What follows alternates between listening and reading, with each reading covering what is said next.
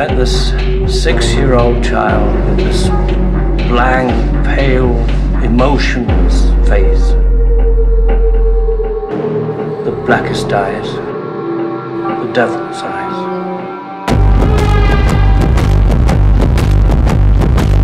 You take the red pill, you stay in Wonderland, and I show you how deep the rabbit hole goes.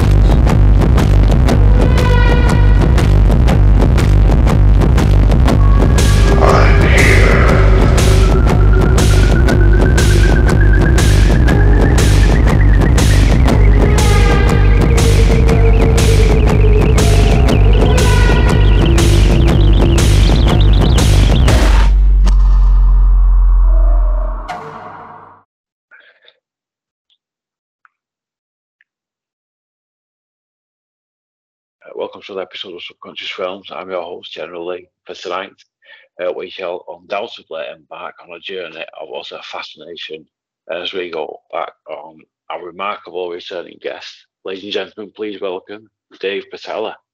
Alan, Dave. Hey, thanks, General. I appreciate you having me back. It's been, how long's it been now, mate? About a month.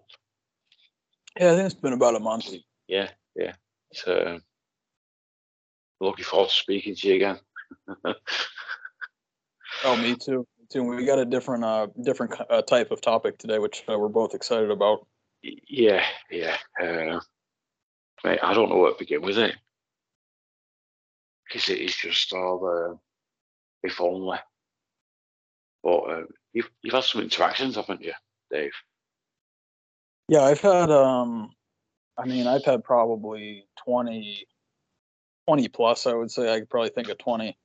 Either relating to craft in the sky, both during the day and the nighttime.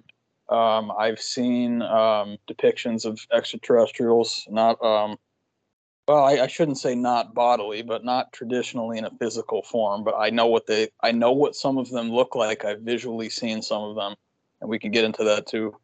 And then there's a lot of them that are just like, you go into an area and you know something is there because just how you feel, it's just a little bit off. And how old was you when you first started happening, Dave? Well, let me think about that. I want to say the first extraterrestrial craft that I saw, and given like when I was younger, I might have seen something, but I probably wasn't really like looking for that, And when you're a kid too, and everything's magical when you're a kid, So it's like you don't think twice about it, Even with all the, I think kids astral travel a lot more commonly too, because it's just part of their spiritual world. No one has told them that it's their dream life and their astral life is any different than their waking life. So it's all normal to them. And then when you look back and like when you become an adult, people say, what happened to you? And you're like, well, I was fine with it. That wasn't a big deal until you called it out and tried to make it into a big deal. But it's interesting because I want to say it was 2008. Yeah. And 2008, it's an interesting year because that was also the year that a lot of my friends and the people that I work with also kind of started their big spiritual awakening. And that was kind of the lead up, I think, to 2012, which was kind of the real spiritual opening that I do believe did happen for sure. We're living in a completely different world now. So I want to say it was 2008. I'd say between 2008 and 2009, I had a series of things happen. The first one, actually, General, it's actually a ghost story. Yeah. My first high level spiritual creepy experience was actually a ghost. And I was working at a hotel in the state of Texas in the United States. And it was a very well-known haunted hotel. Everyone knew that there were things going on there, and people had seen things and heard things. And I talked to one of the guys, and he said that every time he went through the staircase, he actually said a prayer because there was an entity that hung out in one of the staircases. So, me being at the time, I was at 2, 5, 13, let's see, I was about I guess I was about 20, 22, something like that. At the time. So, I said, okay, this is probably not real. You guys are being ridiculous. And so I did, the stupidest thing that I could do is I provoked the situation, which I do not recommend anyone doing that. If you're going to go into a spiritual situation, go in with respect, and don't demand anything. And usually what I do is I say, if something is going to be given to me, I'm open to the experience, But did things go wrong for you at the start, Dave? with this experience you're talking about? Yeah. Well, I'll tell you what happened is actually I went there was a part of the hotel that was under construction. I wasn't supposed to be up in that section, but I had some free time and I said, you know what, whatever. I just want to see if this is real. And I was kind of bored and I was kind of restless at the time and I was slightly rebellious and I'm like, all right, let's just see what happens. So I went up there and it actually looks like the floor layout actually of The Shining. I'm sure you've seen that movie. Oh, and, yes. Classic and it's shining. I love it.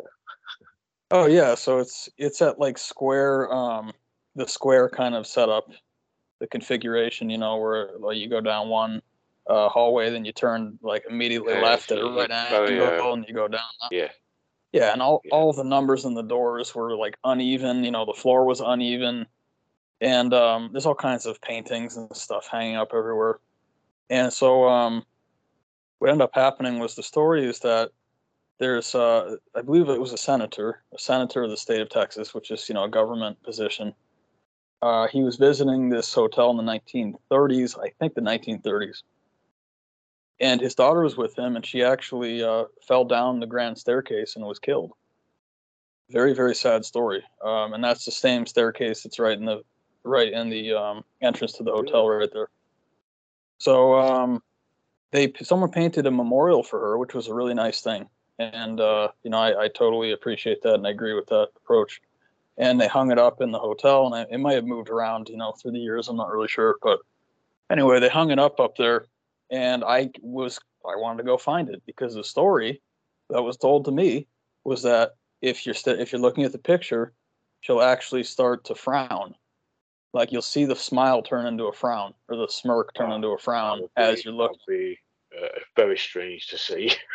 Oh, absolutely. Yeah. But I was stupid, and especially of the spiritual world, and I thought this was all fake. So what did I have to lose? So I got up there, and it was already creepy to begin with because there was plastic on the ground because they were painting, and so as I'm walking on the plastic, it is it's like plastic protect the carpet, from the paint on the walls and stuff. And so as I'm walking, the plastic is actually coming up behind me, and it's like dead quiet up there, so I could hear it sounds like someone's following me basically because the plastic like a delayed reaction as I'm walking. Yep. So then I went up. There's probably 200 pictures hanging up across that. It's actually one floor. It's actually one level, and that's probably 50 feet up in there, maybe more than that. Yeah, probably 50 feet up in the air. It's one of the upper levels. And so I finally found it. I finally found this painting. It was a very specific painting. It was a girl holding a bouquet of flowers. I believe that's what it was. And that was the girl that lost her life on the staircase.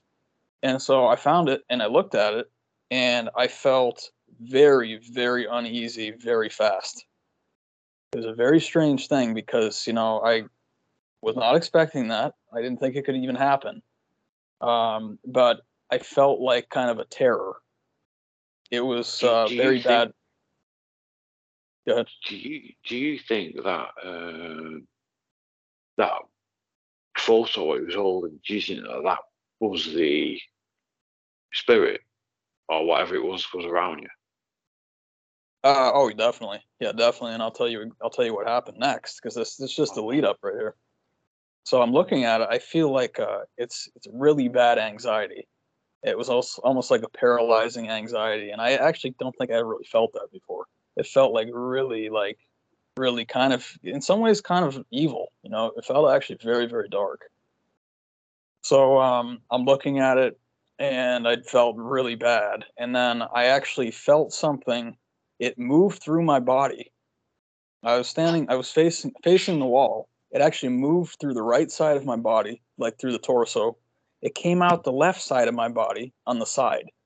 And I felt it go through my body, General. I mean, there's no mistaking. There was like a weird energy that went straight through my body. And then when it came out the left side, I felt it come out, and I looked to my left, and there was a shadow that was actually crawling on the baseboard of the floor. I saw a like a black shadow. I actually did see that visually, and that was in concert with what happened previous to that.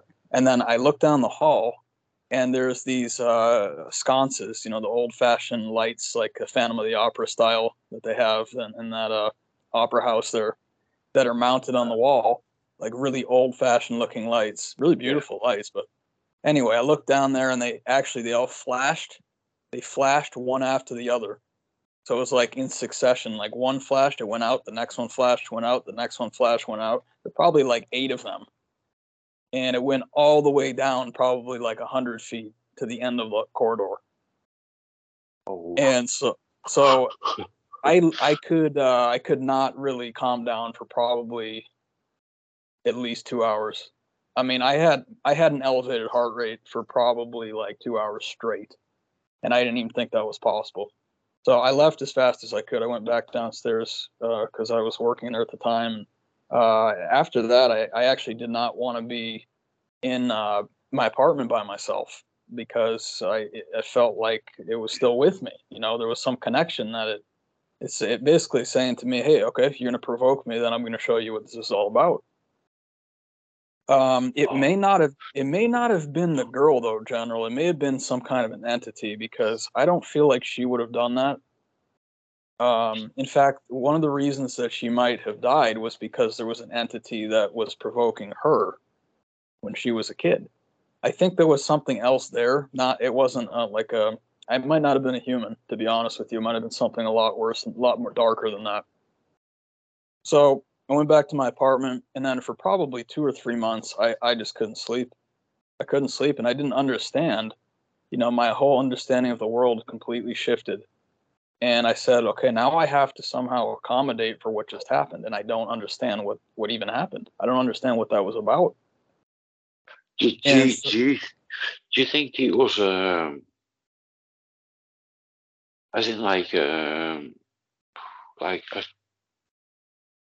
dark entity or something along those lines, Dave? Yeah, I think it was probably some kind of demon.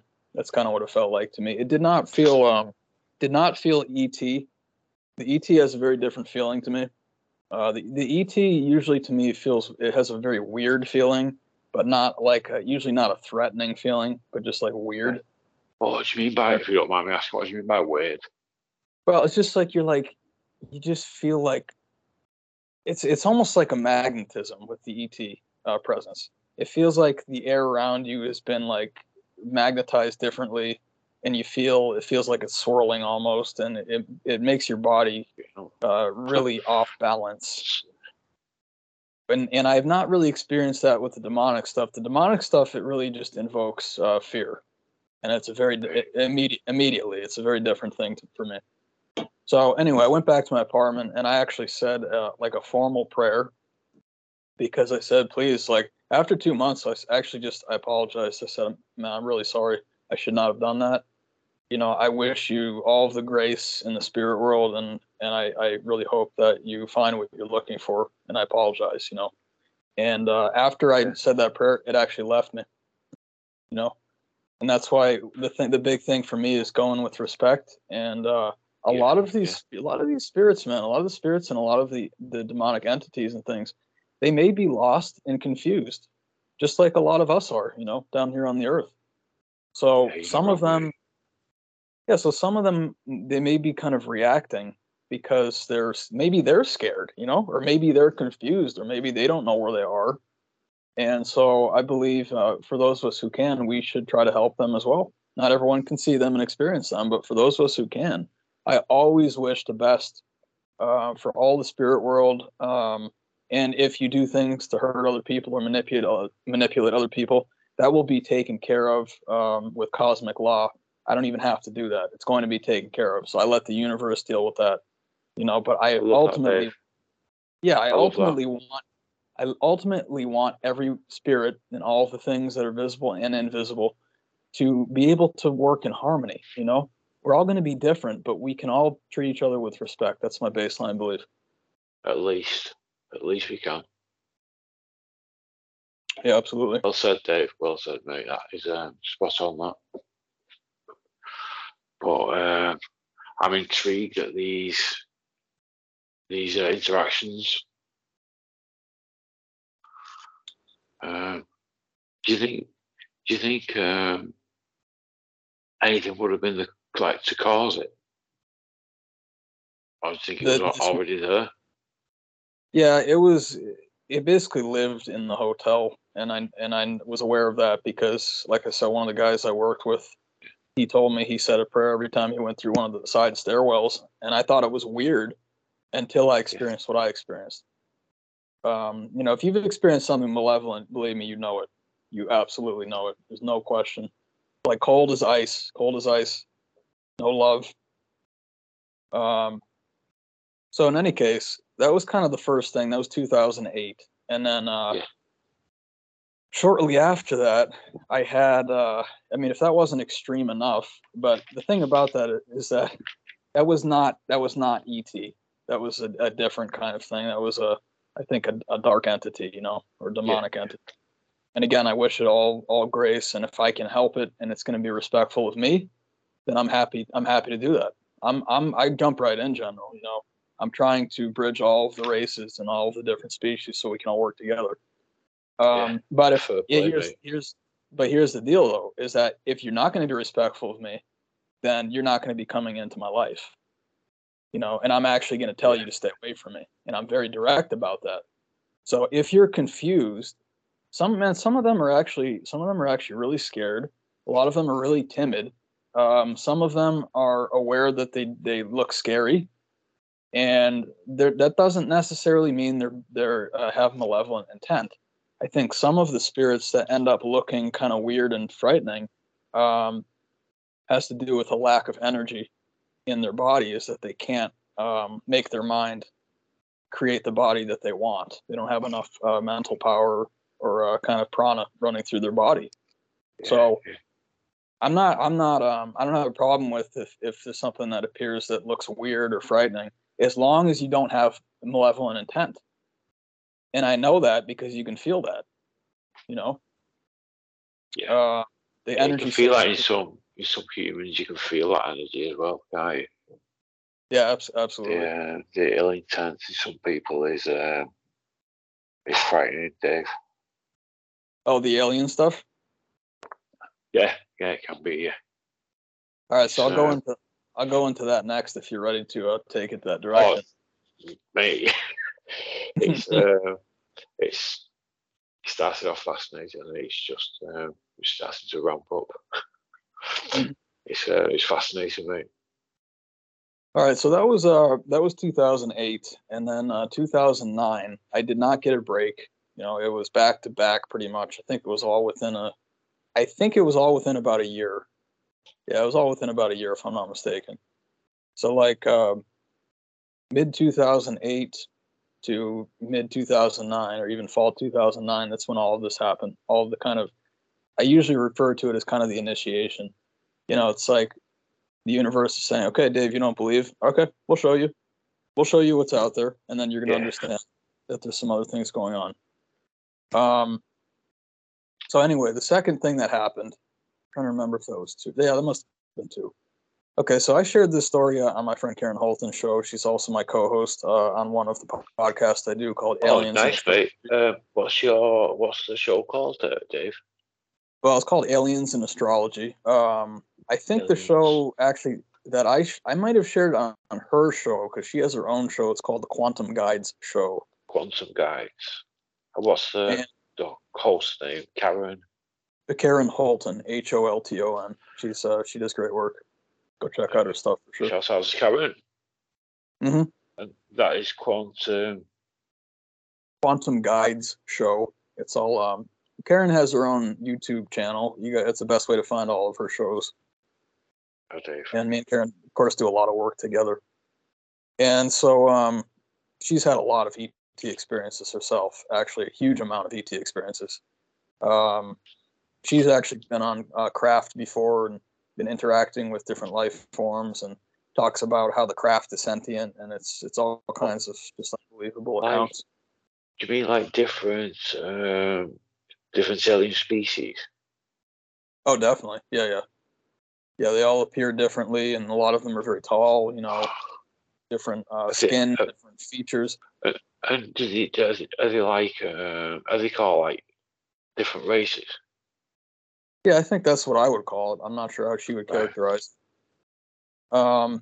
So in any case, Karen's got some great stories too. But 2000, yeah, okay. Anyway, so I shared this story on Karen's show about my experience in New Mexico. This is again United States, New Mexico. It's in the Southwest, borders Arizona and Texas. So I went to New Mexico. I was in the Four Corners region, which is well known for strange energy. I'll put it that way. And I was at an area actually called Shiprock. Now, if people are not aware of Shiprock, New Mexico, just please do a quick Google search so you can see what it looks like. It's a very imposing, essentially eroded volcanic cylinder. It is used to be at the bottom of the ocean, and now it's 6,000 feet above sea level. And so there's obviously been some massive geological changes in that part of the United States to make that happen. But it used to be at the bottom of the ocean, and you could see where the lava flowed across the road, and it makes this long tail, probably like a mile-long tail coming off of the main feature. And it looks like a spine. Actually, it looks like a spine coming off of it.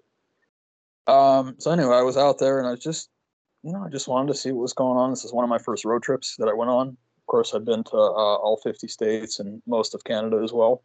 And I completed that by 2013, I believe. I had already been. How long did it take you to do all that, Dave?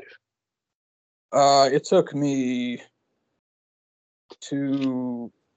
I had a little bit of a break. I mean, in total, I would say 2008. In total, it took me 5 years. 5 years to basically travel all across America. Exactly. And most of that I actually did within 2 years. And then it was Alaska and Hawaii that, you have to go out of your way to make that happen. So yeah. later on. But Jeez, anyway, yeah. So I have the firsthand experience to share with people. And, being a scientist, it's absolutely vital to have firsthand experience. I can listen to a story and I could say, oh, that sounds ridiculous, or yeah, I believe that. But you know what? Yeah. If someone says, hey, Dave, there's this like weird site and it has like strange energy, well, then I say, okay, I'll go there because I'm going to actually feel the energy. I want to see what's going on.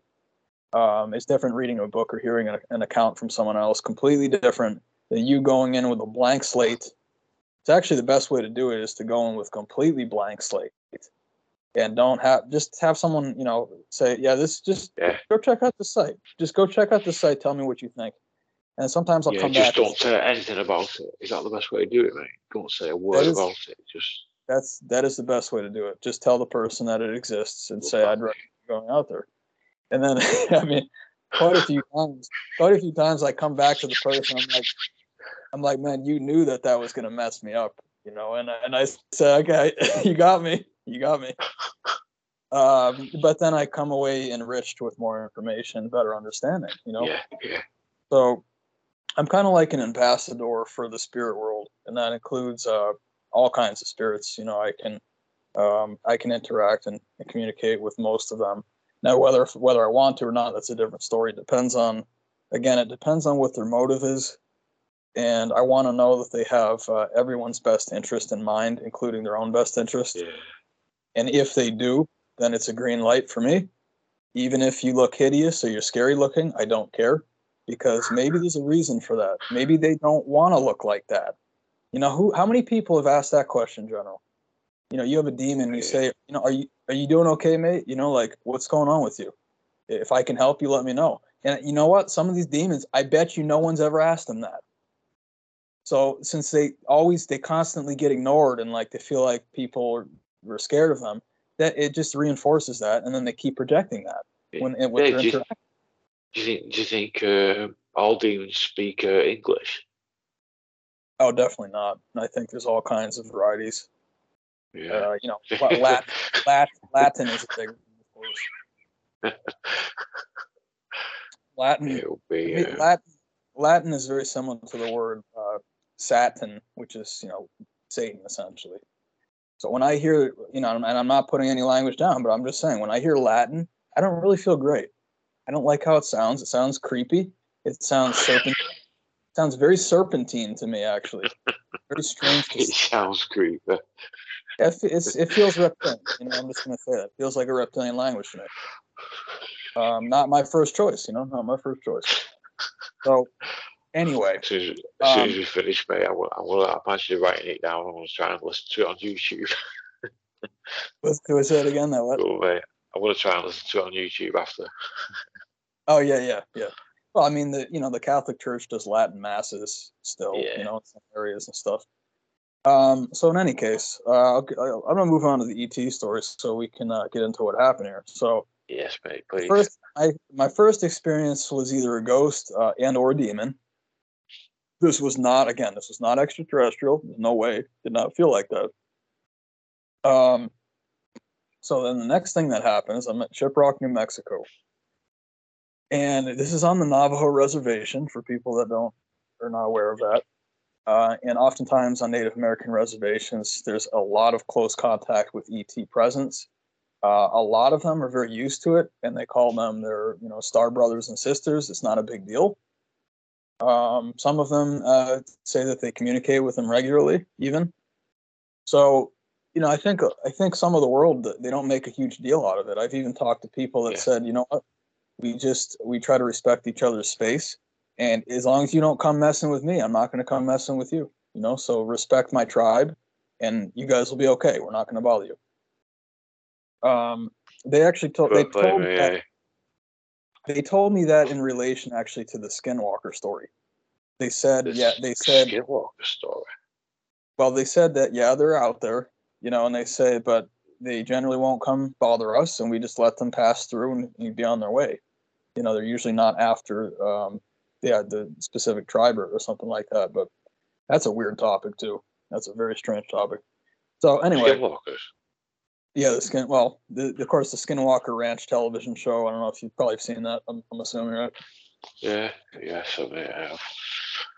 Very interesting show that takes place in Utah, which is not Utah borders New Mexico to the north. Well, to the northwest actually, but. Okay, so anyway, I'm at Shiprock, New Mexico. It's on the Navajo reservation. This is 2009, I believe. Beginning of 2009, maybe April. And I'm driving through the area. The rock is very striking. It's a very striking rock formation. It's very impressive. It sticks up out of, there's nothing remotely that high anywhere around it. So it's like, it's not flat, but it's very, very stark monument sort of on the landscape. So anyway, I'm driving through there and I'm saying, wow, that's pretty creepy looking. I didn't really, again, I didn't really like it. I'm not, just the feeling I got, but that wasn't even what was about to happen. So then I'm looking around, I'm looking up at the sky, and there's a few clouds coming in, and I'm looking up at the cloud and I'm saying, I see a face in that cloud, and this is believe me, face in the cloud. This is right, and this is not pareidolia I'm talking about. That's how I describe it. I'm talking about it's like an artist took like a stylus, dipped it in ink, and like drew the exact figure. This is not, it kind of looks like this. This is like an imprint. Yeah. It looked like almost like a photograph. It was unbelievably detailed. So was it face, like cartoon like? Not this one. No, it was pretty realistic. It wasn't cartoonish at all. No, what I mean by cartoon like, I mean like almost too real.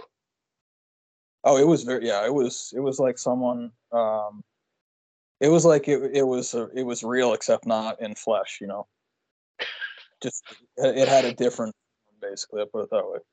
So when I say head, I'm talking about a massive, massive head. I'm not talking about a human-sized head.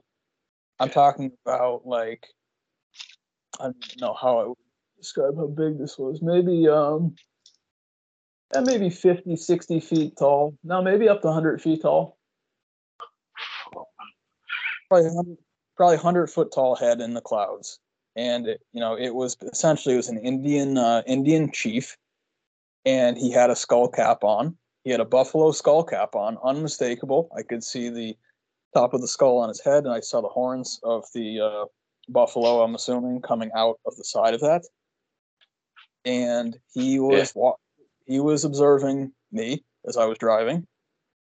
And I looked down, or I looked to the side, and when I looked back up, his eyes had moved. The eyes had actually moved direction. So he was looking to the side, and then when I looked back, he was looking directly at my car as I was driving. Hey, that's fucked up, that. Sorry. Oh, yeah. It's totally, and especially back then when I was not prepared for that, it did fuck me up. I'm going to be honest with you, because it's not something that you can really be ever prepared for that. It was not a gentle initiation, General. It was like I went right into the flames. Yeah, that's okay. Intense, So that, mate. Yeah, and he didn't look really that inviting. Just because you've got a skull cap on, it doesn't mean you're like malevolent or malicious or anything like that. It doesn't have to mean that. So in this particular instance, it didn't feel. It felt foreboding. I'll put it that way. Did not feel great, and his expressions were not particularly happy. That's not to say that it can't go the other way. Again, this was my experience at this particular moment. So that's the first thing that happened. Okay, it's going to get a lot weirder. I mean, that was just the beginning. So I noticed that some of the other clouds, they look kind of weird, but I couldn't figure out what I was looking at.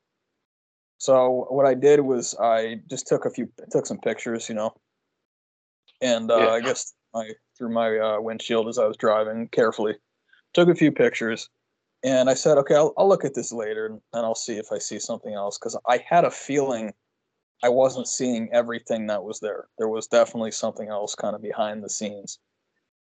So what I did, this is back in 2009. This is back when the cameras, this was not a camera phone. This was a digital camera, and it had limited memory space. I had to take out the little chip there. So I pulled off to the side of the road to upload that chip or the pictures I had taken onto my computer. I mean, I could only take like 25 pictures. It's unbelievable how far we've come since even the early 2000s here. So I pulled over to the side of the road to clean my camera off so I could start taking more pictures.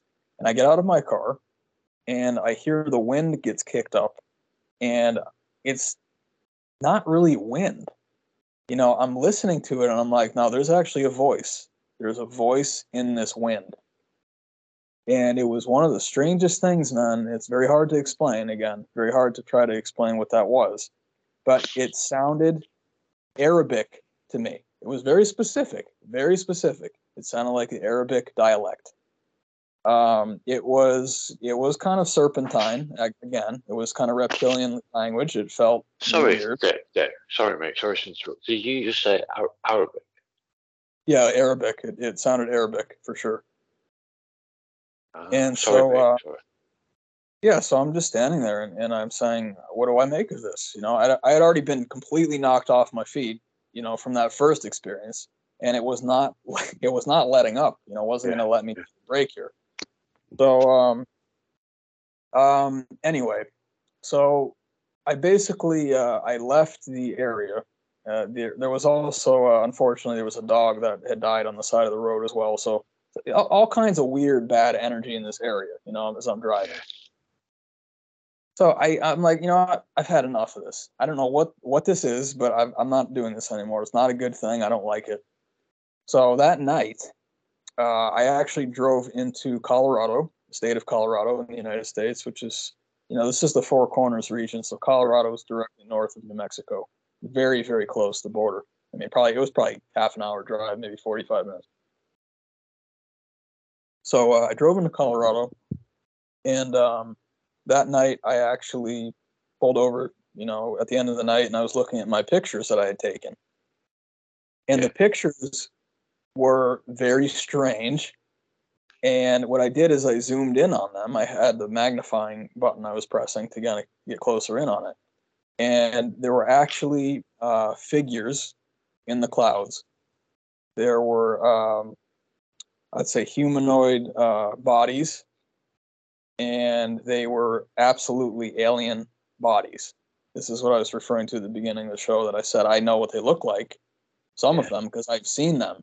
And I literally, well, the weird thing about it is I couldn't see them with my eye. I don't know if that's because they were too small in the clouds, but my camera found it. My camera saw it. And not only did my camera see it, but again, it was like an artist took a stylus or a pencil and actually drew the exact figure. It's not a rough outline. We're talking about like a very, very specific, exact something that was trying to be appear or come forward through the clouds. So I'm looking at this, and their bodies are different heights. Some of them are, moderate. None of them were, actually, I shouldn't say that. I think they were all heights. Some of them were very short. Some of them were kind of mid-height. Some of them were very tall. I would say most of them were fairly slender in body, and their heads were of two styles. One of them was very, very tall, elongated. And I'm not talking, you know about the Paracas skulls, obviously, I'm assuming in Peru. The Paracas skulls, are they the strange shaped ones? Yeah, they're the elongated skulls in Peru. Yeah. And they're elongated, but they're not, they're fairly long, but the ones that I saw in the clouds were way longer than that. Really? People like, think people proper fucking like dome like a dome. Like, say it again. Like a dome. Like a dome. Yeah. Yeah. It was like, okay. Well, there were two styles. One of them was the head went straight up, directly to the north of its body. Not, so a lot of the elongated skulls, they kind of come out the back, and they're long, kind of out the back of the skull. This one was like the cone head, that people are aware of. This that show, the television show or whatever it was. Oh, yeah. Okay, that's what it looked like, except it was actually even a little bit bigger than that. The head was the same size, the same length as its body. So like you could fit it was the same height, just the head, as the entire body was. It was like half of the height of its body was the head. So big ass head, that, isn't it? Right. So that was the first one, and then the other one was actually more like the ET style, which is like the football shape, but not a small football. Again, it was a fairly long football, kind of like a hammerhead shark, but not thin like that. But it was like a football, but like very wide. So I'm looking up there, and I'm looking in my camera, because I couldn't see them when I was looking actually without the aid of the camera when I was actually there. And they were also at all different directions. Some of them were standing upright. Some of them were on their sides. Some of them were even upside down. So they were in all configurations, all different kinds of them. They all looked slightly different.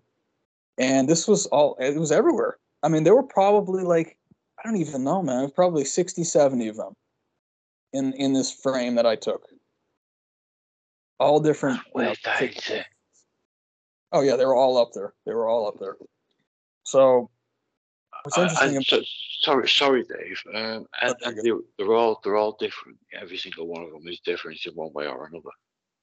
Yeah, they were all slightly different. I would say the two main types were the ones with the very tall heads and then the very wide heads. And some of them were short, some of them were tall in terms of their body. Yeah. They all had, the feature they all had was the elongated head. That's, what I didn't see, like, for instance, I did not see reptilian. I did not see like mantis style. I did not see any of that. It was actually just essentially all elongated head style. So anyway, at the end of that day, I had never had a day that intense in my life, and I didn't know what to think. Completely sober. I had no idea what was going on, and I just had to kind of let it sit with me. So I got a little break, and then I got back on the road, and I headed actually out to Roswell. Now, Roswell is at the other side of the state. It's at the southeast corner of New Mexico. People are aware of this story. I'm not going to tell the Roswell story. It's a very well-known story. And what ended up happening was I was coming into town, and the actual what was supposed to be the Roswell crash actually happened slightly outside of Roswell, to the northwest or to the west, and in an area called Corona, New Mexico. Corona. Which is yeah, it's a hot phrase these days. Yeah, Corona, New Mexico. So, but it's on like private land, so you would have to get on a dirt road and stuff. I think you have to have permission. But anyway, I didn't know this at the time. I actually did not know it was off to the side of the road. So I'm coming in on the road into Roswell. It's nighttime. I saw probably a total of 3 cars over like 50 miles that I was driving. Like 3 cars in 1 hour. Very few people out there. It was completely black sky. I had probably never seen that many stars in my entire life. Very beautiful that night. And so I'm coming into town. Midnight, mate. What's that? You said midnight? I bet that would look mint. Oh yeah, it was that. When you see so many stars like that, it's yeah, because it also reminds you that you've been living in light pollution your whole life, because you should be able to always see like that. And you feel really healthy when you're out there. I mean, it just feels fantastic. So in any case, yeah, very natural. Like the air is very clean. It's just excellent. So anyway, I'm coming into town and I'm looking up in the sky, and there's what I assumed was a star, very large star. I would say abnormally large, and it was in kind of the right-hand side of my windshield facing forwards there. And I'm looking at it, and it actually starts to kind of flash. So I'm saying, wait a minute, that's not a star. Like there's something, it's either a craft or like a plane or some kind of, I don't know what it was. So I'm looking at it, and it starts to flash, and then it starts to rock side to side. So the horizontal axis starts to tip like a seesaw, the seesaws on the playground for kids. One side goes up, the other side goes up, the one side goes up, keeps going like that. I'm like, all right, this is weird. And having said that, this was like a week after probably less than that. This was like 3 days after what I had just gone through. And all of these 3 things that happened are all within a year, easily. So I got no break. It was no break. It was saying loud and clear, there's another world out here, and there's things that you should understand. That was the universe's message to me. So I'm looking at it. It's kind of wobbling on its side there, and it's like kind of blinking. And then it actually, I should say this before I say that. I started to get a really bad earache. In my right ear, I started to get this pressure, and it was actually fairly painful. It was not like a pleasant. Ear. Yeah, in my right ear, which was the ear that was facing whatever was in the sky. That was the ear that was closest to what I was looking at. So I'm looking up there, and I'm like, wow, this is weird. It felt like some kind of energy coming from this, whatever it was. And then the next thing that happened was that it darted to the other side of the sky, which probably was at least 100 miles. I mean, I don't even know. It could have been further than that. Yeah. Excuse me. And it stopped on a dime, which again is impossible. And if it was a human in there, that would kill the humans. There's no question. You cannot take that amount of G-force, so that would kill the entity, the biological organism. Yeah. So it stopped on a dime, which again is not traditional physics. So that's weird enough as it is, and it's also not a comet or like a meteor, because that doesn't happen like that. And it was the same intensity. It got really bright again, started rocking back and forth, and then it actually disappeared. Completely disappeared this time. Do you think it was? Do you think it had like bad intentions? It wasn't really overly malevolent. Right. I think it had technology that it probably was not aware that it was affecting other organisms around it. But it wasn't. I didn't feel targeted or anything like that. It really wasn't that bad like that. Not like the one in the hotel. That was more targeted. But I asked for that. That was my fault, So I got what I deserved.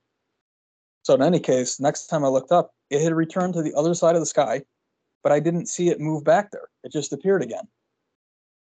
And 100 miles in 1 second. How are you going to explain that?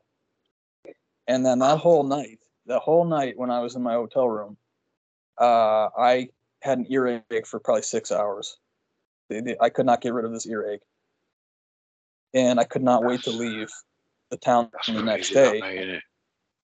Oh yeah, I went to the UFO museum, the next day, and I kind of enjoyed that experience. Talking about the weather balloon that people were claiming it was, and all this crap. Yeah. And then I kind of left the next day. But the point is that when you have this amount of reinforcement in succession, you are never going to be the same again. It forces you to change what you believe about the world. Yeah, because it's just it just changes everything, doesn't it? Yeah, it changes how you define what reality is. It changes how you define what you thought were natural laws. Like physics. It changes everything for me. I think it will be. He deserves to know. Yeah. Yeah, it's something I wish that everyone could experience at least once. Just to let people know that you guys were not the only show in town. Humans are not the only show in town on this planet. Yeah, it is. Hey, this is remarkable. And I bet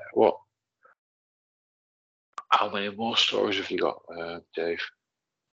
Like what? I tell you what. Right, okay. So what was the most daunting experience you had? You said the most daunting experience? What was most uncomfortable for you?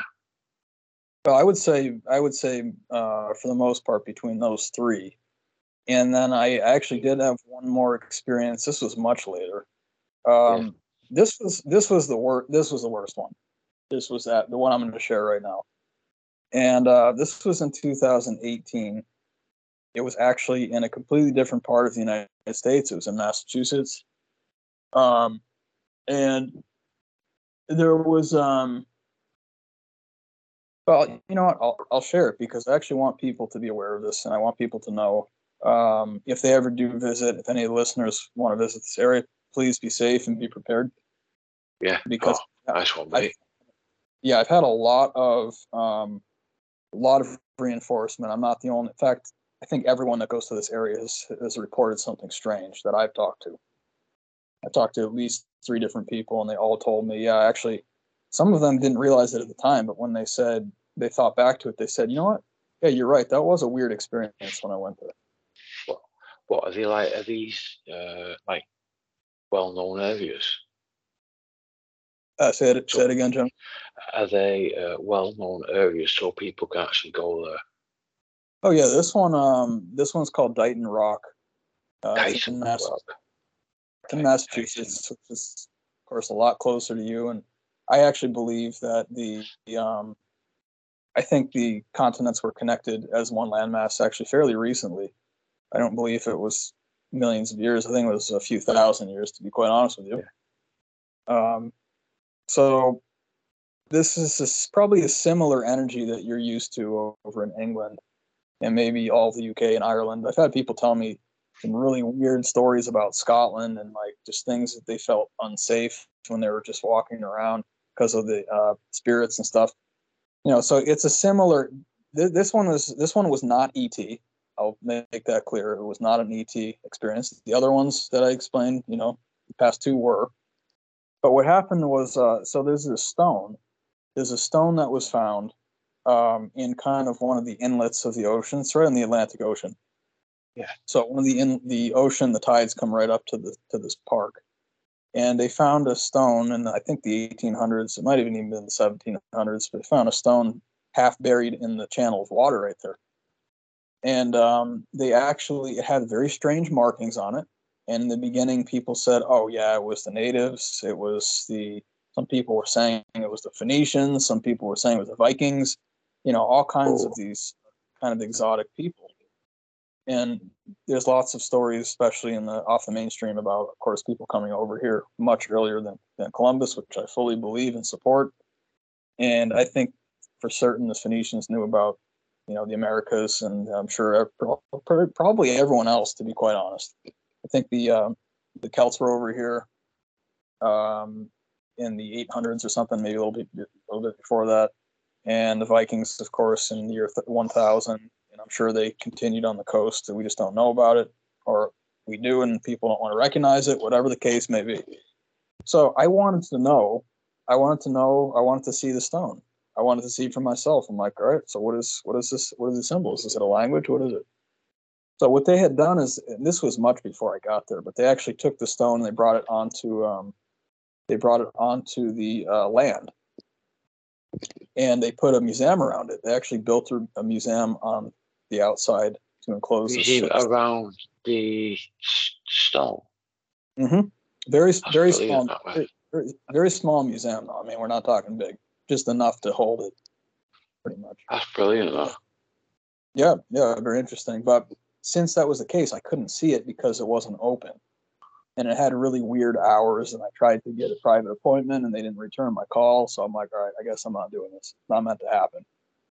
So I'm standing there, and there's a couple like displays, and I'm reading the displays, trying to understand, what's this all about. And I'm standing there, and I start to feel really anxious for no reason at all. No reason at all. It was somewhat similar to the hotel experience in terms of it may have been, I would say it was certainly demonic. There's no question about that, whatever it was. And I'll tell you what I think it was afterwards once I finish the story. But I'm looking at this description, and I'm actually facing the museum. I'm looking at the museum as I'm reading this placard, and it was telling me about the story, and it does show what the symbols look like, but it's not the same as seeing the rock, of course. But I started to feel very anxious, and I actually start to feel like there's something that's actually watching me. And how do you? Yeah, and how do you explain that? How do you explain that feeling? It's a really weird feeling. But from a rock. Well, and it wasn't the rock. It was actually behind me. So I looked. I actually turned around because I'm like, why do I feel like this right now? I'm just minding my own business. It's like, what is going on with this? So I turn around. I scan the tree line. There's no one there. There's no one there. There's like one couple people having a picnic. There's one guy sitting on a picnic bench on a cell phone, but there was no one like staring. It felt like glaring glance. I turned back. Okay, turn back. All right, there's no one there. Well, the next thing that happened is that the pressure dropped all around me on all sides of me. It felt like kind of like what it feels like when a tornado is coming through. Right before it gets there, the pressure drops and it feels really creepy. So the pressure drops. It got really strangely quiet, and then I started to feel, I would say, more like of a fear. It turned from anxiety, it turned to fear. And then I'm like, all right, something's going on. I don't like this at all. I don't know what this is, but I don't like this. So I actually turned back. I'm like, I think the day is done. I think I've had enough. And I'm turning back to go to my car. And then I feel like I've been incapacitated. My body, I had trouble actually moving. And it felt like my body turned into like a lead weight. And then I started. Completely, oh, yeah. I barely could move. Did you just like, was it like you just fucking collapsed, or could you just like not move? Was you just stationary? Well, I was walking very slowly, but I was. Right. It was like an energy paralysis. It's like something put a force field around me, and It's was not like, that many, is it? yeah, like a stun gun, you know. It's like you can't Yeah. think, you can barely move. So anyway, and I'm halfway back to my car, and then this is the worst part of the whole thing. I started to feel like rage. So it went from anxiety to fear to rage. So then I started to get angry out of nowhere for no reason at all. And I'm like, okay, I said, you know what, we're done. We're absolutely done. And with the little energy I had left, I actually tried to turn to my car to take a direct line to my car. And the minute I did that, there was something invisible jumped on my back, and I fell, and I had to put my hand down to brace myself. Otherwise, I would have hit my face in the ground. You know, it was very serious. Yeah. And then, so there was weight. There was actually weight on my back, and I fell down. And oh yeah, so I got up, and with, you know, I was again completely like dazed. I was in a daze, kind of stunned, and I could barely move. But I found a little bit of energy I had. I got back to my car, and I turned the car on immediately, and I drove out of the park. And this is what's interesting about this, is that the minute that and that whole road, by the way, felt like a time warp. It felt like a weird dimensional shift that was happening. That whole road, really weird, really weird feeling. And then the minute, yeah, the minute I drove over the bridge, there's water underneath the bridge. There's like a little stream or something like that. The minute I crossed to the other side of that stream, it slowly started to dissipate. So that, and this is often talked about in terms of the spirit world, is that water is often a barrier, and a lot of times the spirits cannot cross it. They have to stay within their confines, you know. Yeah, I love that, mate. So, and then when you that kind of event, like you're saying, like a mirage, so to speak. Oh, absolutely. It's what makes it so fascinating, Dave. Yeah, it's like an inlay almost. It's like an overlay, a dimensional overlay, that there's a different energy gradient that's existing in the same area that you are, but it's in a different energy wavelength, you know, or the different type of light, made out of different kind of light.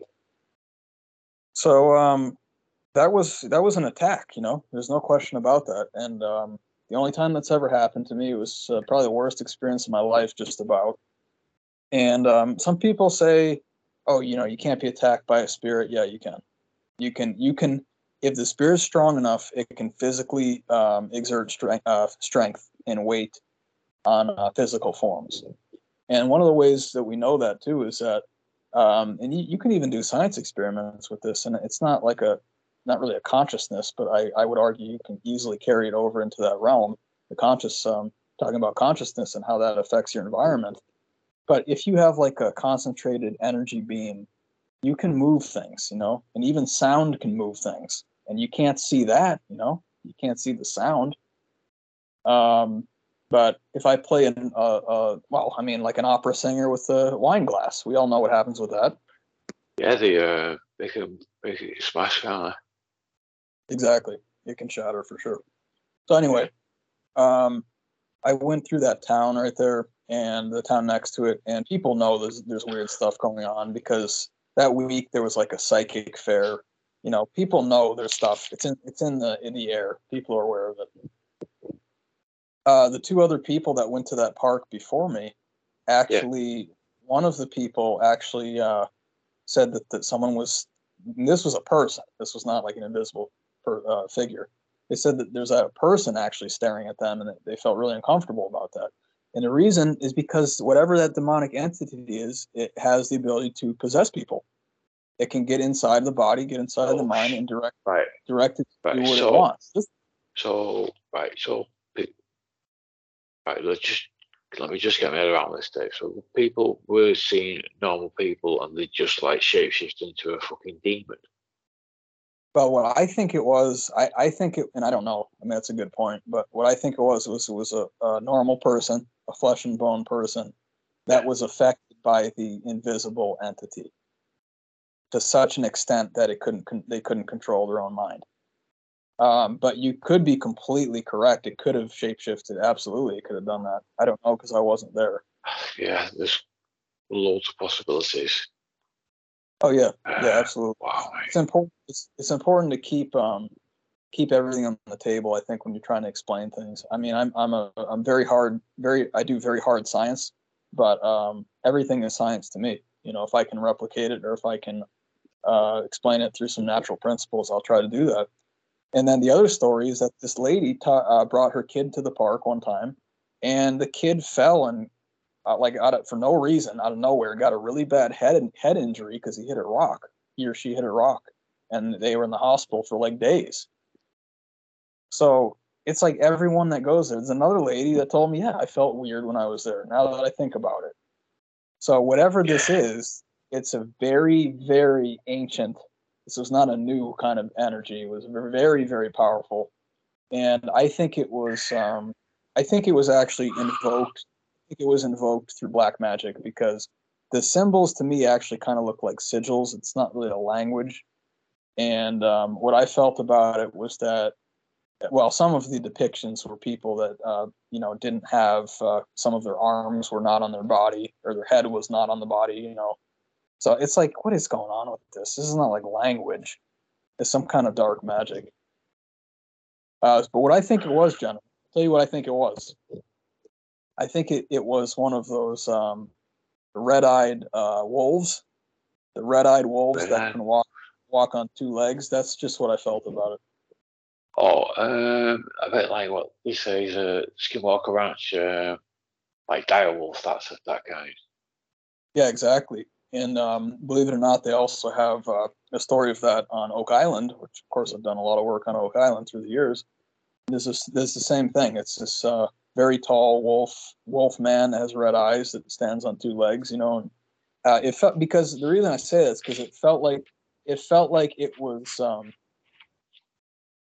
kind of stalking. It felt like it was kind of on a hunt. It felt like there was an animal that was trying to hunt something. Like a 14-foot dog man. Oh yeah, well, at least. Well, actually, it's interesting because this was weird about it is it actually felt like. Well, the way I remember it was that it completely was on my back, so it might have not been as big as I was envisioning it. But again, you can shape shift. You can be any size you want. You can appear as a human if you want, if you have that ability. Yeah. I can imagine they So, did as well. Some of them. Say it again, General. I should imagine they did as well. Some of them. Well, I'm sorry. One more time. I should imagine they did at some point shapeshift. Oh, yeah. Yeah, we don't. And when you see humans, I'm not trying to be weird or anything, but I don't even know who is who anymore. I don't know if there's a real person in there. I don't know if it's a robot or an android or a reptilian. The way that I do it is that whoever you are, whatever it is, if you treat me well and you respect other people, you're going to be on my team. So that's all I care about. Yeah, that's how it should be, Dave. That's how it should be, mate. Yeah, exactly. Because I don't know. I can't see the full construct of the matrix down here right now. So I'm good right now. I'm good with the fact that if I see your actions and I see that you make people feel comfortable around you and that you're here to help people, then you're going to be my friend. I don't care if you could be a benevolent reptilian for all I care. I don't care. Are you part of the effort to try to help the Earth to ascend? And if you are, then we're on the same team. Yes. That's how it should be, Dave. Yeah, absolutely. We're in all this together, mate, aren't we? Oh, absolutely. So those are the big stories. I do have a couple really short stories, very, very short ones. I just wanted to include this so people can hear it. Yeah. When I was in Nova Scotia, Canada, which is actually quite close to England, it's the closest I'm going to get pretty much without getting on a plane. I was, of course, doing my research at Oak Island, and I stepped outside of the hotel right across from Oak Island, and there was a very bright light in the sky. Again, I thought it was a star. But the second, not the minute, the second that I saw it, it disappeared. I stepped out, it saw that I saw it, and it disappeared. Well, Instantaneously. Was it a star, or was it, what was it? Well, I think it was probably a craft. A craft. I don't think it didn't feel like an orb to me. Orbs feel more organic to me. It felt like a technology craft or something up there. But this one was probably even larger than the one I saw in New Mexico. It was bright white. I couldn't see like the shape of the craft. I just saw a bright white light. Yeah. Looked like a kind of ball. So that happened as well. And then I have in 2020, I guess it was last year, man. It's lots happened since then. This was last summer in 2022. I was doing research in New England, specifically about the ET presence in New England. And I was actually born in Connecticut, so I'm very familiar with that part of the country. And there's a lot of interesting things going on energetically. Of course, we had also the Salem witch trials that happened in that area. I think there's a fair amount of like Wicca and sometimes black magic and dark arts and stuff. There's a lot of wizardry stuff in New England. Yeah. So, and not to mention, there's lots of stone chambers, these very strange stone chambers. You guys have them. It's like the super version of what we have over here in the UK. But what we have is specifically in the Hudson Valley, which is what I was going to talk about for a second, which is in New York State. Yeah. The Hudson Valley has I believe the highest concentration in the Americas of these strange stone chambers. Many of them are maybe, I would say, anywhere from about 3 feet tall to maybe about 6 feet tall, and it varies depending where you're at. Some of them, you can't. 6 feet tall. Yeah, and they're made of stone. They're made of very large pieces of stone. They're still standing. It does not look like a colonist did that. There's no way in hell. There's no way. This is what some people claim, General, that the colonists, when they were getting their farming going when they first came over here, and it is true, there's lots of rocks in the ground in New England. And you figure, okay, let me find a way to do something with this. But these are like flat slabs, perfectly cut, perfectly like corbelled to make ceilings and stuff. They're aligned to solstices and equinoxes. And at the back of the chamber, you can see that the light somehow interacted with shapes or carvings that are on the kind of back of the chamber there. So this is not your everyday kind of, and the natives didn't do it, so this is before, this is way before that.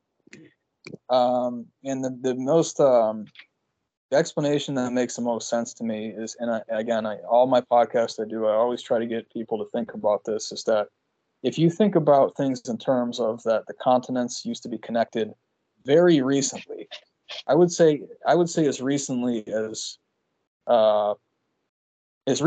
about 2,000 years ago. Yeah. I believe the continents were connected. Maybe it was a little longer than that. I don't know. But some people believe that when the LDS Church, formerly called the Mormon Church, some people in the Mormon Church believe that the continents actually split when Jesus resurrected, for people who believe that story, because of the power that event had on the earth. So if that happened, that was, around the year 0, I guess.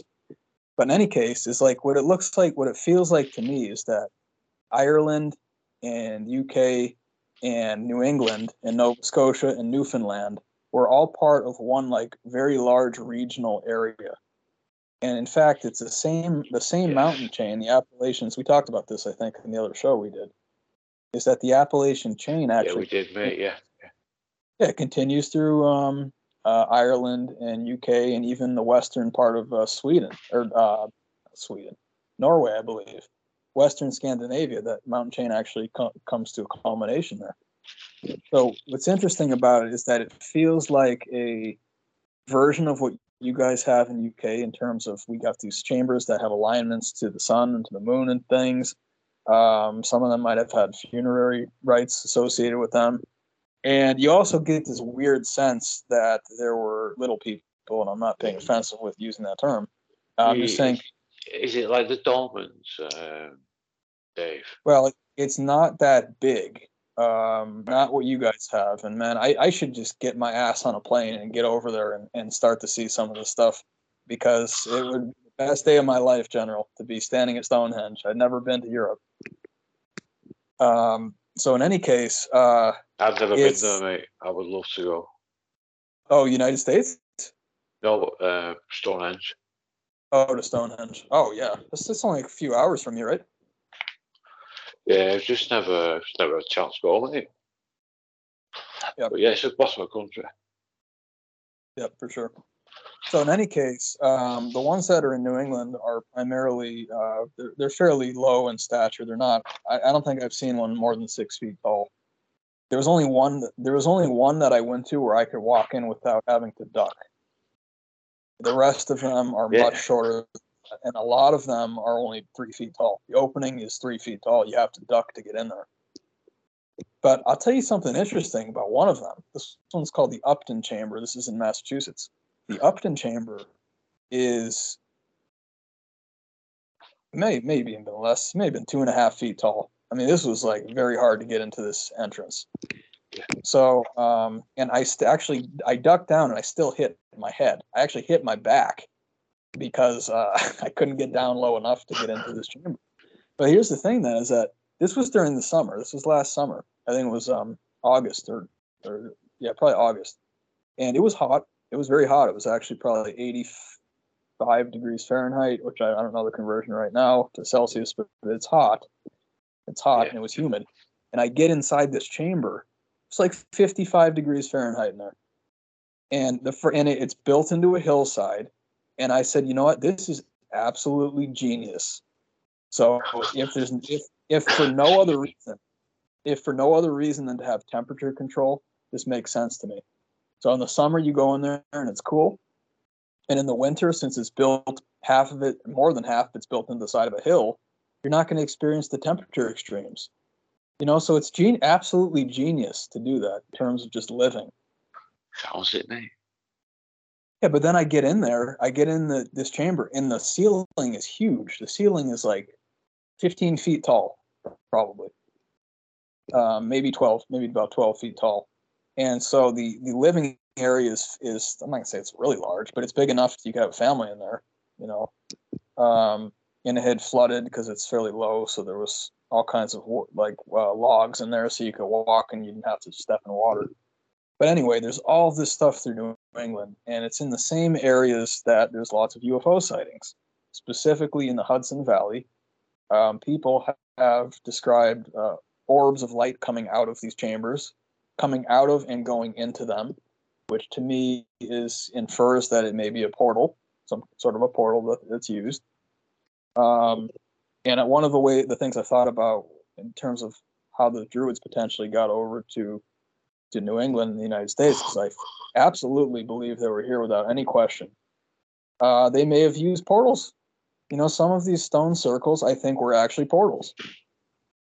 And sometimes you have to have the right frequency to be able to activate them. You can have someone walk in them, nothing happens, and you have a sorcerer or wizard walk in them, and suddenly it gets powered up and you travel through a wormhole, So the same area, the Hudson Valley, which is, the Hudson River that runs north to south. What's that, Joe? Say it again, John. Sorry, Dave. Just 1 minute, Dave. I'm just talking to Albert Lewis. 1 minute, mate. Sorry. Okay. Can I keep going with my story?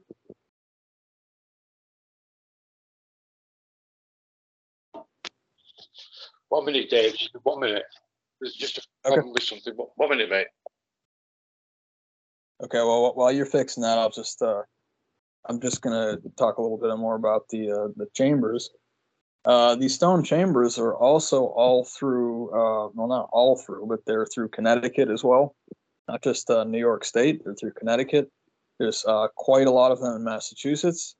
There's quite a lot of them in Vermont and New Hampshire as well. There's actually something called America's Stonehenge, which is well worth a visit if anyone's over here to go check that out. Sorry, apologies, Dave. There was a problem then with the internet box. Sorry. That's okay. It's still recording, right? Yeah, yes, it is, mate. Yeah. Apologies. Okay. Yeah, no problem. So anyway, this is a large area across New England that have these stone chambers, alignments, very clear alignments with celestial events and things.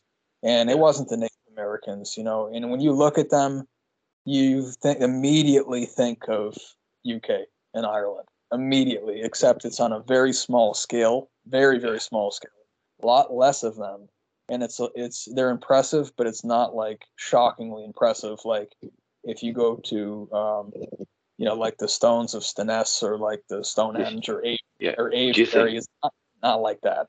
Do you think it was deliberately duplicated, Dave?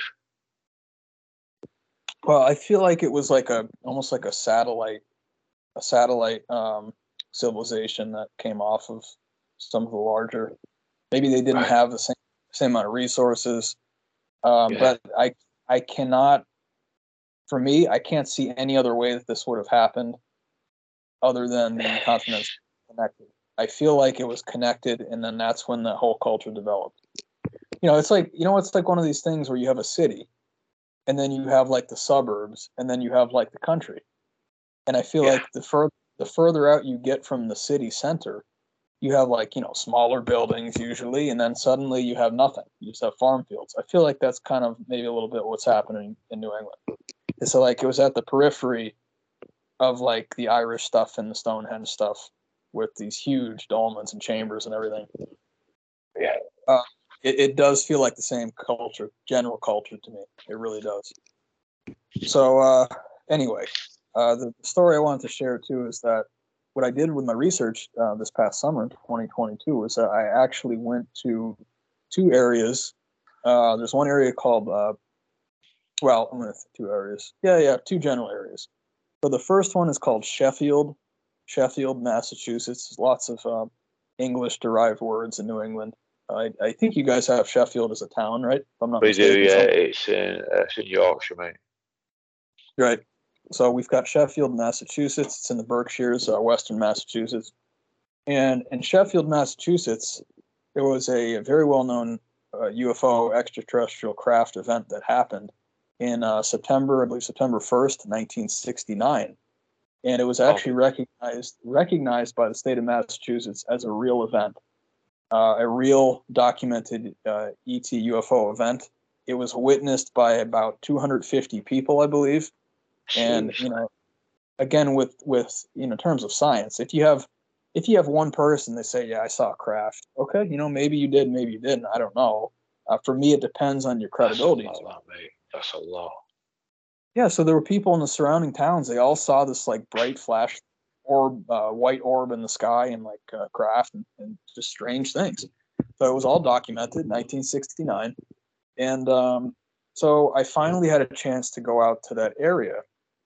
And I actually went there with my aunt who lives in Massachusetts. I actually went out there with her because she has an interest in these things as well.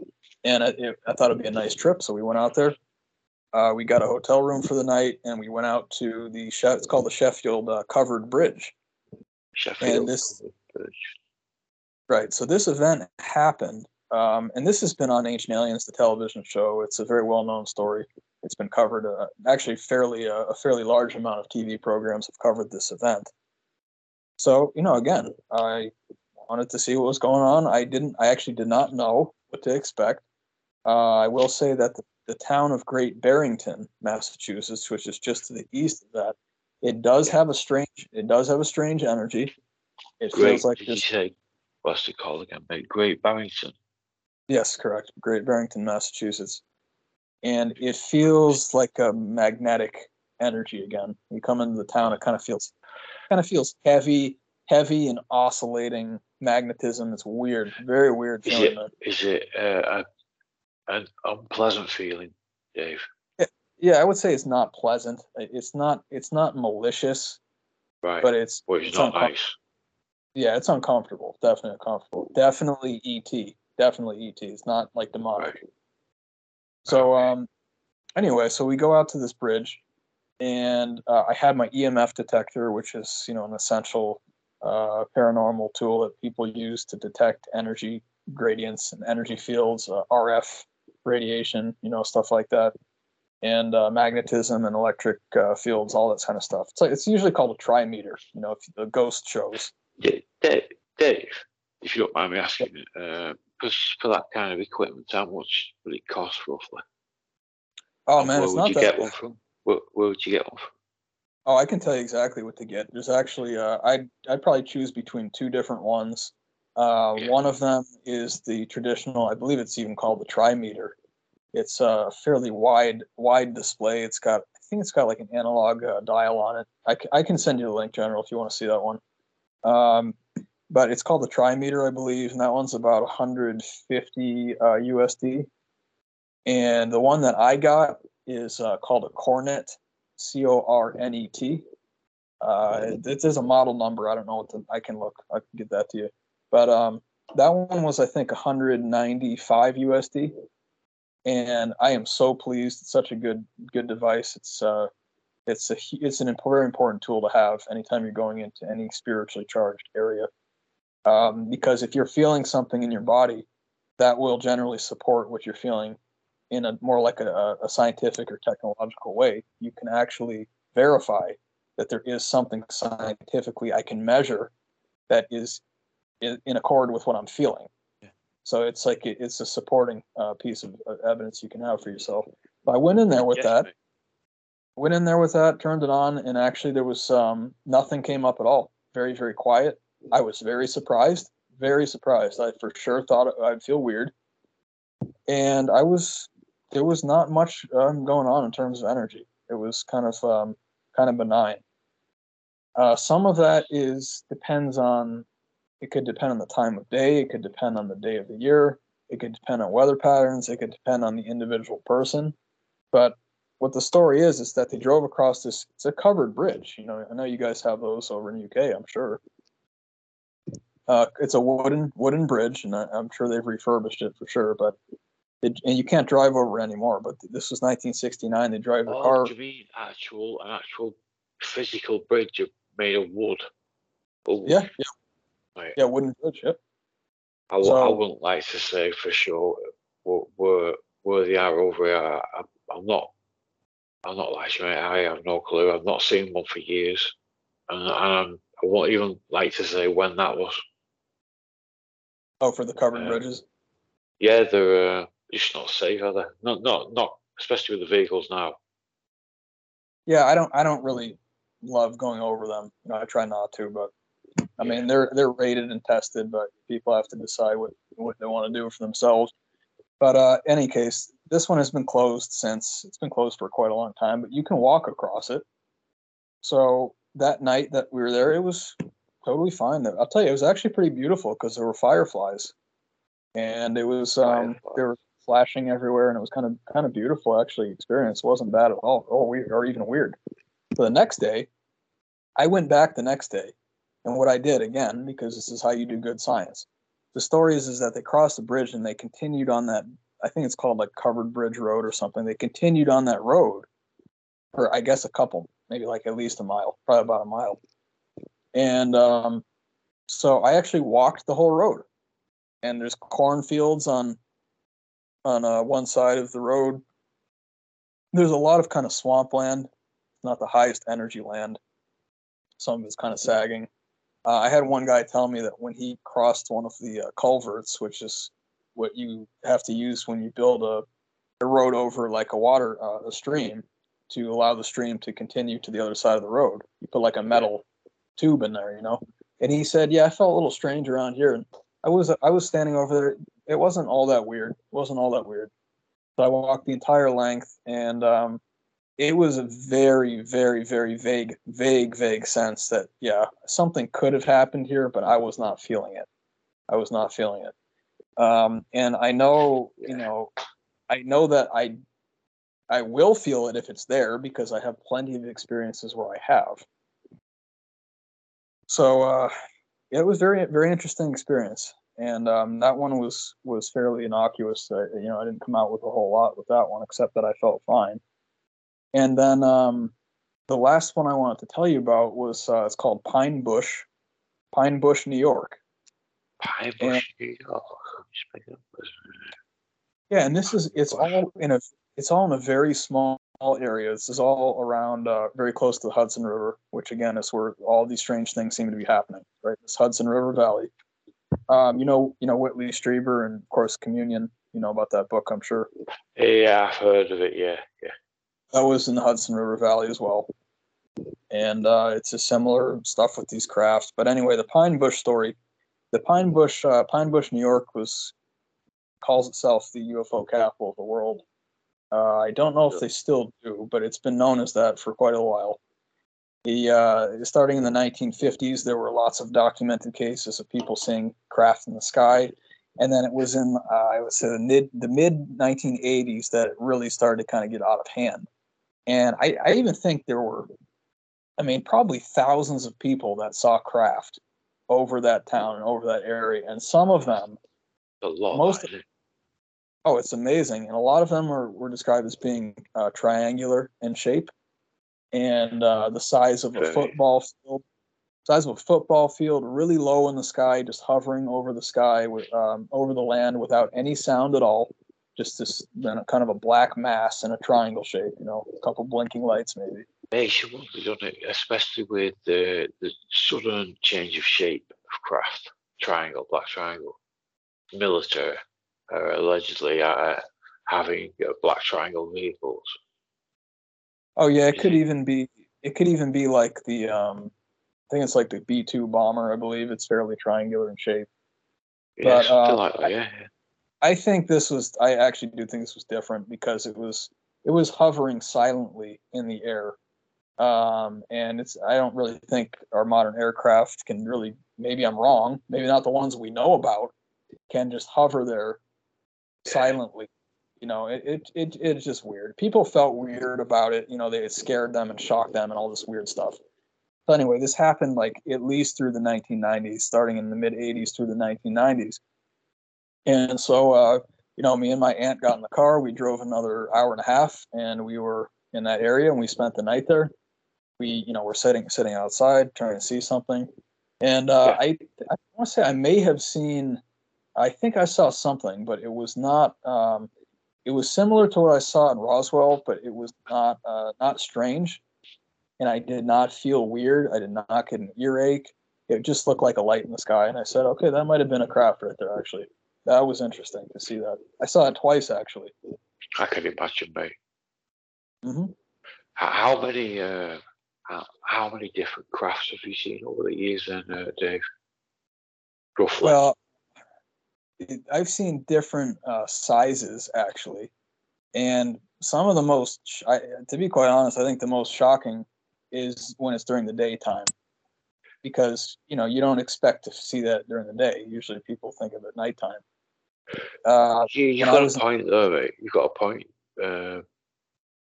Not many people talk about day or night. You don't hear of it, do you? Oh no, not very often. But I have sightings from both, and I saw something in the sky when I was in southern New Mexico, very close to the border of Mexico, the country of Mexico, very close to that border, right off the Interstate 10 in the United States in southern New Mexico.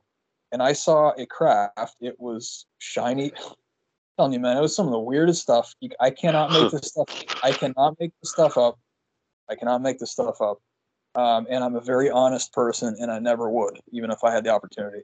So during the day, I'm looking up there. It was a shiny. It looked like a blimp.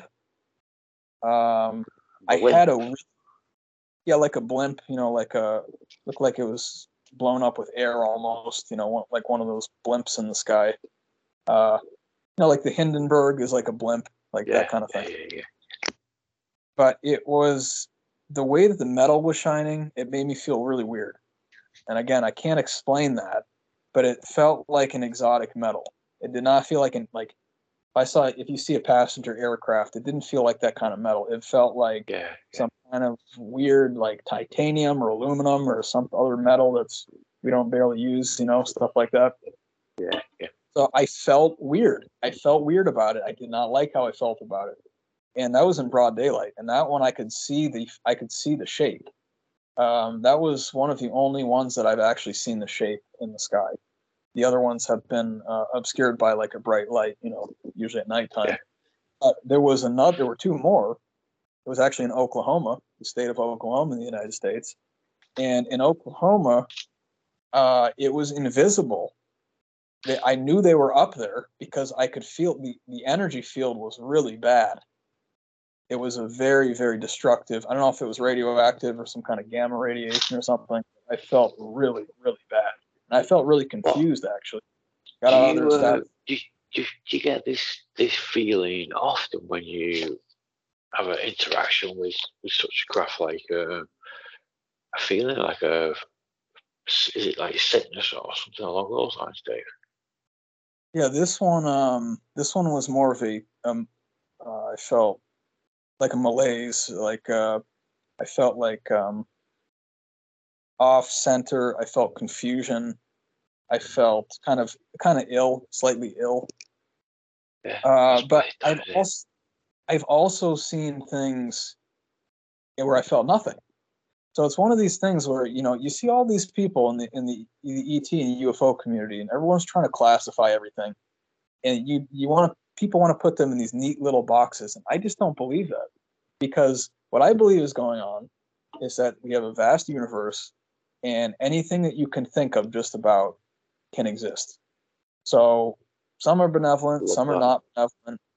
Some are humanoid, some are not humanoid, some are not visible. Some come in, spirit forms. Some come in slightly physical forms, or halfway between physical and non-physical. I really think that the right thing to do is to take all the data that you have. I mean, I have a huge number of, obviously, and there's more too. Those are the main ones, I would say. But there's so many opportunities that I've had to interact with these things. And all I have to say at the end of the day, and this is my take-home point, because I know we're getting probably close to the end of the show here, but my take-home point for everyone is that we have to decide what is admissible to us and also what is not acceptable to us. So if you're someone that likes to go out and find weird stuff, I mean, yeah, by all means, the world's your oyster. But some people who have ET experiences don't like them. They don't like what's happening to them, especially with the abduction experience. So what I say is send out a message to the universe. Let the universe know what you want and what you don't want. The universe knows that I don't want weird shit anymore. I've had enough of that. I've had more than my fill of that kind of stuff. It's not something that I would introduce to my friend or to my family. It's like, no, I don't want to do it. You know what I mean? I don't want to do that. Dave, this is why I've got so much respect for you, because you actually must be difficult to speak about, and for you to come out and say it as it is, the interactions. Don't get me wrong, it's fascinating, but same, mate. It must have been difficult times. Well, what I would say is at the time it was, it really was. But I've been in this field for such a long time now that when it happens now, I actually know what to do with it. I know what to do with it, and if I don't like it, I actually ask it respectfully. Please, you're gonna have to leave me alone right now. I'm not in. If I'm in your space, I apologize. I'll get on my way as fast as possible, because we have to respect each other's space too, even whether it's physical or non-physical. I believe in respecting space, respecting homelands and stuff like that. Maybe they don't want visitors. I don't know what it is, but what I would say is that. Oh, go ahead. Good. Oh, I think you're right about respecting. We're probably going to keep continuing, so why not have a relationship there, mate? Exactly. And what I would say is that, just send out, if you do it in prayer, whether it's prayer or meditation or just a concentrated, directed thought, however you want to look at it, the universe will respond to you. The universe responds to intention and consciousness. And, the way that I try to do it, like I said, is that the stuff that maybe I don't like so much, or that was weird, or some of it was even like malevolent, It's like, okay, you know what? Whoever those spirits are, I'm here for you guys too. I'm here for you guys too, but don't mess with me. Okay, so I'll give you my ear. Tell me what you're trying to do. If you're confused or you need some assistance, I'm happy to help you if I can. But what I'm not going to tolerate is some kind of an attack, or you try to put the energy field, interact with my energy field, and I'm not okay with that, So I usually, what I do is I give them the benefit of the doubt. Yeah. I make a statement. I say, you're going to respect my space. I know you're here. I know you know that I'm here. And if you can respect my space, then we can interact. If you're not going to respect my space, then I have a problem with that. And that goes, to me, that goes against cosmic law. So someone saying, I don't want to interact with this right now. And if you're not going to respect that, that's when you have an altercation, and that's, I think a lot of what's going on out there right now is there's battles between ET species and, spirits that are of light and the spirits that are of dark. And there's this big battle that, in terms of what's acceptable and what's not. And for me, it's very, very simple, very, very simple, is do not interfere with the life path or the free will of any sentient being. The only possible exception is that if something's going to come to a directed harm, specifically if it's without reason, then I do take issue with that. But apart from that, it's like, I live my life. I do things the way I want to. If you want to have creepy energy and you want to show up in places and have people run scared of you. Exactly, mate. Okay, then go ahead and do that. But you know what? If someone's under my protection or if I'm looking out for people, then I'm going to ask you to leave. Or it's one of the two things, General. It's either you're going to leave or I'm going to leave. So if that's their territory, and especially if I'm a visitor and I didn't grow up there and I'm not familiar with the energy, I'm probably going to be leaving anyway, in which case that things will be kind of back to normal for whatever entity is localized in that area.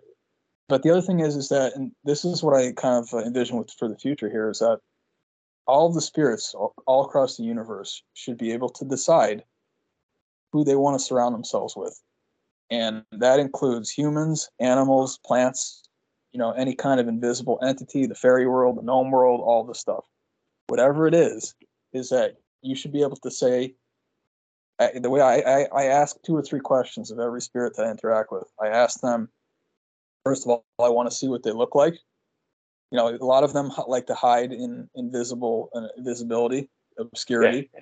I'm okay with that. I want to see what you look like. And it's not gonna scare me. I'm asking you to show me how you choose to depict yourself, because that's going to tell me something about you. I want to see that first. Second thing is I want to know what your mission in life is. What are you trying to do? And then the third one is why are you here? And if their mission, and this is why it's important to be able to distinguish with these things, because like I said, I'm an ambassador to the whole spirit world. So just because you're scary, or maybe you're misusing some technology, like when I feel like I was getting radiation in my ear, stuff like that. Maybe you're not aware that it's harming other humans and other animals down here. Maybe all you need is to understand that, and maybe you'll stop doing it. I don't know. But if you're for humanity and you're trying to do things to help others, and maybe you're in a bad place, and maybe you don't have the resources you need, and maybe you've been scared for thousands of years, and you're just looking for someone, please help me. A lot of these spirits, General, I actually think a lot of them realize, they're like, yeah, I know I'm scary, and I don't want to be that way anymore. A lot of them are trying to readjust their energy currents and their energy fields. Yeah. And if everyone runs scared from them, that's an absolute tragedy, man. That is a real tragedy. So I'm not that person, but you have to respect my space. And I can tell you a 3-minute story. I can end it here if you want a really good one to end it off with here. Go on then, mate. Certainly. I'd love to. Okay. So here's the last story for the night. This is in the state of Georgia. Again, this is the United States. Georgia. And it's in the mountains. There's an area that is characterized by an entity called the Moon-Eyed People. moon, like the moon in the sky, moon-eyed people. Yeah. And they're described as having very large eyes. And that's one of the only things that we kind of know about them, but they hang out on the top of this mountain. And this is the mythology. This is the legend. And I was aware of that. You know, I went with one of my friends this particular time. This was also last summer. So I'm up on the top of this mountain, walking around, and there's lots of rock walls. They're very, very strange shape. They look like snakes or serpents, essentially. Yeah. It's like winding walls. It looks like a kind of like an animal effigy almost or something. So we're up there, and we kind of in the main area of the site, and I'm standing there with my friend, and I turn to her and say, "Do you feel that?" She paused. She only probably about 2 second delay. She said, "Yeah." She said, "Yeah, I feel that." And so I turned my EMF detector on, and it was in the RF frequency, and it was spiking into the red zone. What's RF frequency, mate? RF is radio frequency. Radio frequency. Okay, thank you. So similar to like your remote control for your television, or to like a radio station, or some cell phone signals, stuff like that. Okay, so if you're in the forest, and we were in a very remote area, it should be very, very low. It should be 0.0003 or something like that. Yeah. And this was registering like 198. I got like one of like 300, something like that, all the way into the red zone. So, and again, I turned that on after I felt it in my body. So I already had the firsthand experience. And so we're standing there, and it was shooting up, and then it would shoot back down. And I'm like, what is going on? It wasn't even consistent. So you think if there was something there, it would stay consistent. Well, what happened was I had the sensation that there was something. I mean, it felt like they were playing. It felt like they were jumping around me. So when it went down to green, I actually turned my body 180 degrees, and I pointed the detector at the other side of me, and it started to go into the red again. And then they moved again. And then I turned again, and then sure enough, it showed up, at like a right angle to where I was previously. And it felt like they were probably about 3 feet tall. Yeah, probably about 3 feet, 3.5 feet maximum. And I had a feeling of their energy field. They weren't as tall as me. They weren't even close to as tall as me. And one of the references that I think about with moon-eyed people is essentially large-eyed beings. It could be like a gray almost. But the thing that happened, this changed my life, General. This was a really amazing experience because it was weird. It was definitely weird. Definitely weird. There's no denying that. But they actually were trying to have fun. It's not something I'm used to, but they meant absolutely zero harm. I know that for a fact. They meant no harm at all. And it kind of made me smile because it was kind of fun. They had a very high energy. So I felt that in my energetic field, but it was not bad at all. And when I left the mountain that day, what I came away with was the fact that I just established a connection with a new species, and I have somewhat access to them now because now we know each other. We had an interaction, and we know who each other are. So it's a really nice asset to have. I would say they're definitely on my team, but I think they almost felt a little bit like nature spirit as well. It may have been partly, I don't know, man. It was like half ET, half nature spirit. It was like a combination. It felt like.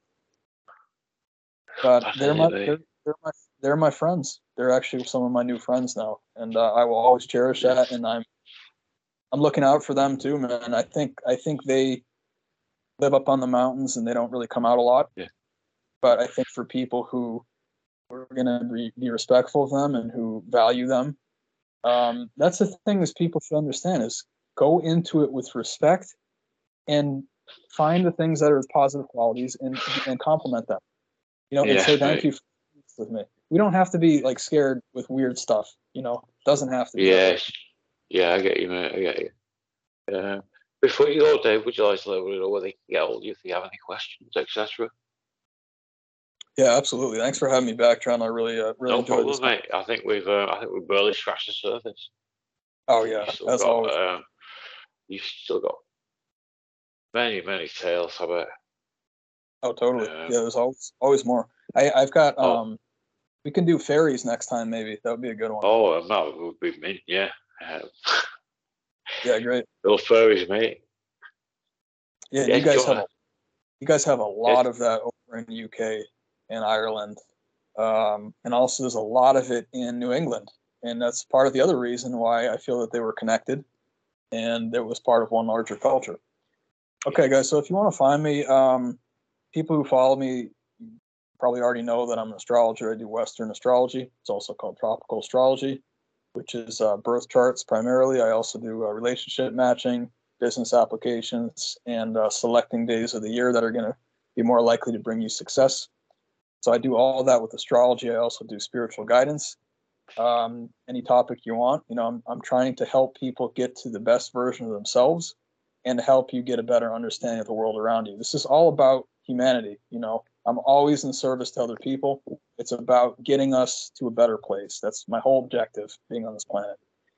And then I also do a lot with pre-Ayurvedic medicine, which is principles of how energy moves through the body, a lot with fasting and, health tips and things to bring you more vitality and higher consciousness. So if any of those things appeal to you guys, send me a message. I do have, those services are listed on my YouTube channel about section.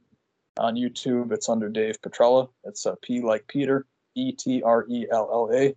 I'm also on Facebook under the same name, which is Dave Petrella. And Instagram is Dave Petrella 12.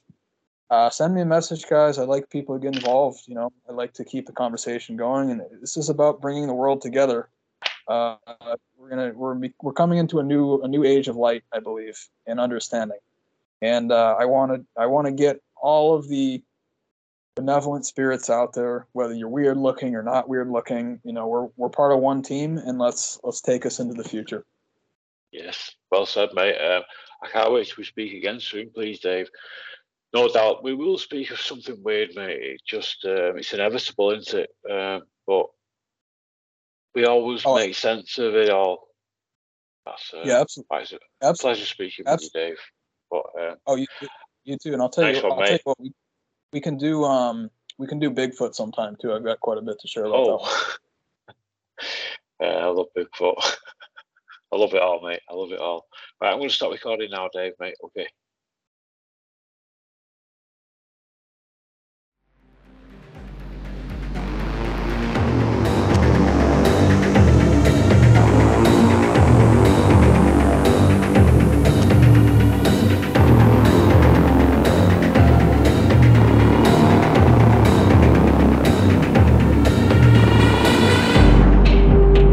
I met this 6-year-old child with this blank, pale, emotionless face. The blackest eyes, the devil's eyes.